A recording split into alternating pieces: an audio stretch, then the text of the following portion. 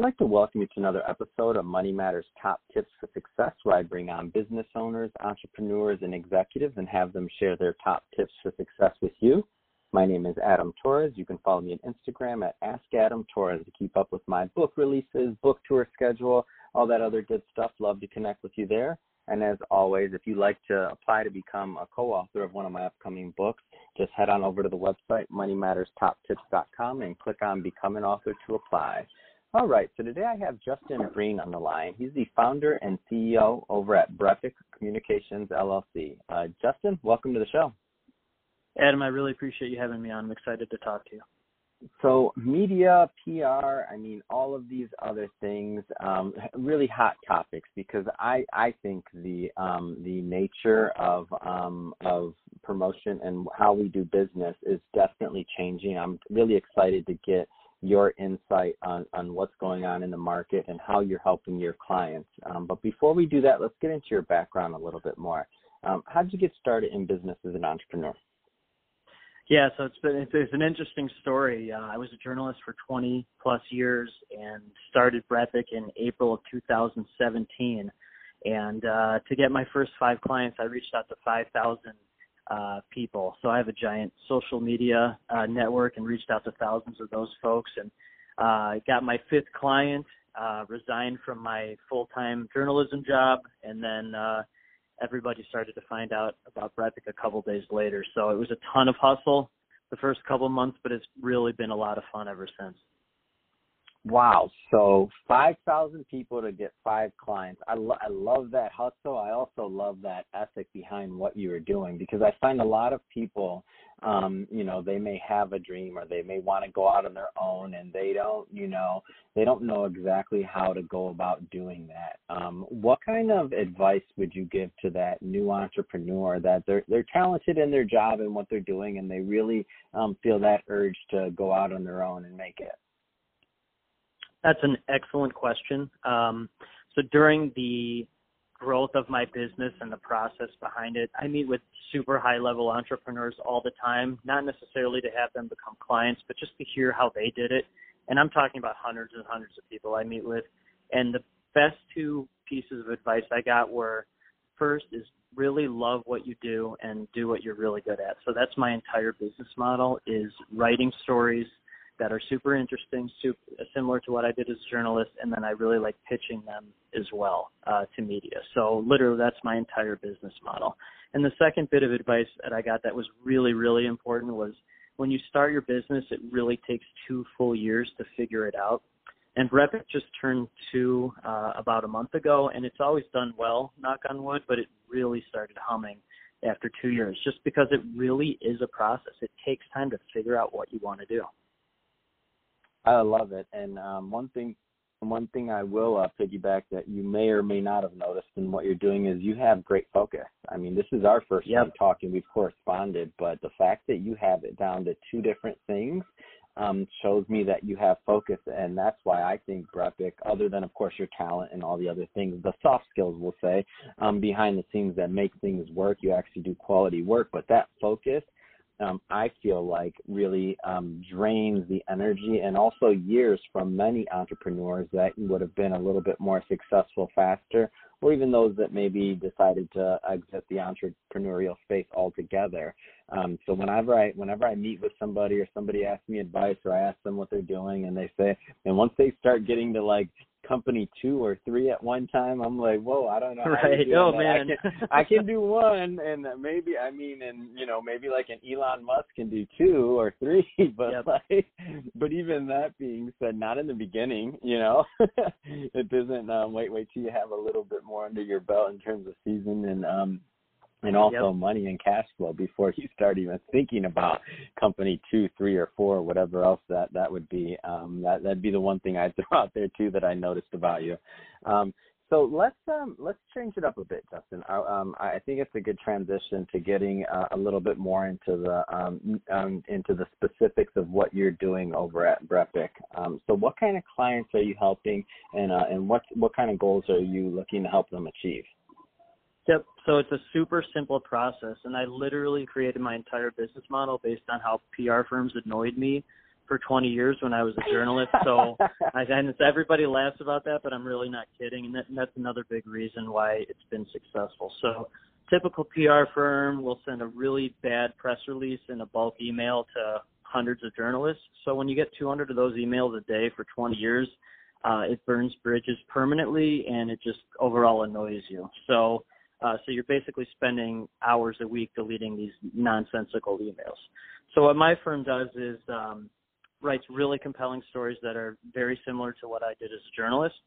And that story becomes a link on the client's website, and then I take that link and market it to media across the world, really. And then if media is interested, I put them in touch with the client contact moving forward. So you asked about clients. It works with any size business, big or small, any type of vertical. So, I've worked with clients like University of Illinois, Allstate, Salvation Army, McCormick Foundation, national IT firms, hotel chains, lots of doctors, financial planners. Like it doesn't matter at all, because it's the model that works. It's not the business. And the most important thing is for the most part, media doesn't really care what you do. They care about who you are. So that's the biggest thing you have to tell potential clients is, like, you have to give a human interest type background before media is going to bite on these kind of things.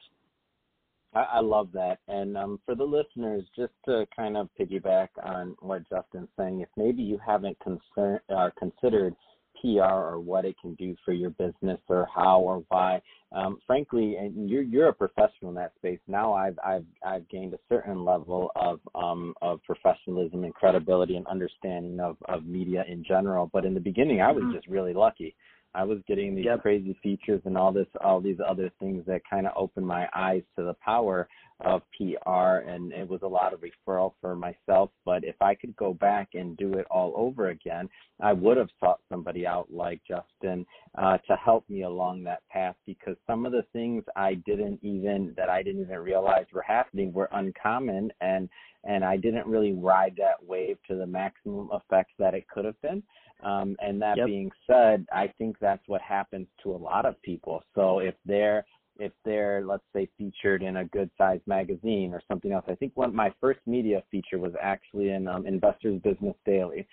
So this is when I still was working in wealth management, and just thinking about how large a publication that was and what niche of audience that went to. If I could go back, now again, I don't own that business, so not a big deal. But if I could go back, I could have really used that article as a platform for a larger media campaign that would have been done overall. And when you had a big publication like that bit, then the smaller ones would have fallen in line, and somebody like yourself, Justin, would have been able to ride that wave for a year. And that's so anecdotally, that's happened with me in terms of, like, my wife and I did a once a week date thing last year without the kids. And so I have a huge social media following, and I was posting pictures of us going out on dates. And so we were on the Today Show and a big feature in the Chicago Tribune and multiple other TV stations. And it's literally the gift that keeps on giving. And there was no intention to get media out of it, but literally people come up to me all the time and bring it up. And it's been huge for my business, because it's a conversation starter and it leads to contracts. But people, in terms of client bases, they hire me for two reasons. One, to immediately gain business, and most of my clients anecdotally do get immediate gains of business because people hear them on the radio or see them in newspapers or in magazines, to your point, and it just leads to conversations, and they're like, oh, this person's an expert. We're gonna hire them. And then the second reason why people hire me is it makes you stand out from your competition. Because I talk to a lot of people, they also say the same things. We provide great customer service, yada, yada, yada. We really care about the client. Well, everybody should do that. But what happens is when you get in these mainstream media things, reputable publications, when you Google that person's name and you see they were in the Chicago Tribune or the LA Times or Forbes or Time or whatever, it really does make you stand out from your competition, and it helps you with your closing rate for sure. Yeah, and one thing, so not only will it do that, but I tell business owners this all the time. It's not really, and you'll see this, in my opinion, within the next 10 years, you're not going to really have a choice. If you're a head of a large organization, of whether or not you want to have PR on your side. If you don't do that, then what's going to happen is not having that is a choice. Not having social media is a choice, and it all affects your brand. So your brand is being created for you, whether you like it or not. The question is, are you being strategic? Do you have professionals working behind the scenes to make sure that your brand is getting built in a way that you want, number one, and that reflects good on your organization? And just throwing this out there, I make this analogy all the time. I tell people, I said, once upon a time when there wasn't social media and other things, your brand or your reach was maybe your local chamber of commerce or your Rotary Club or your Lions Club. And so it's no different. Your brand was, you went there, people got to know you, they got to see what you're doing. Maybe you got a little mention in a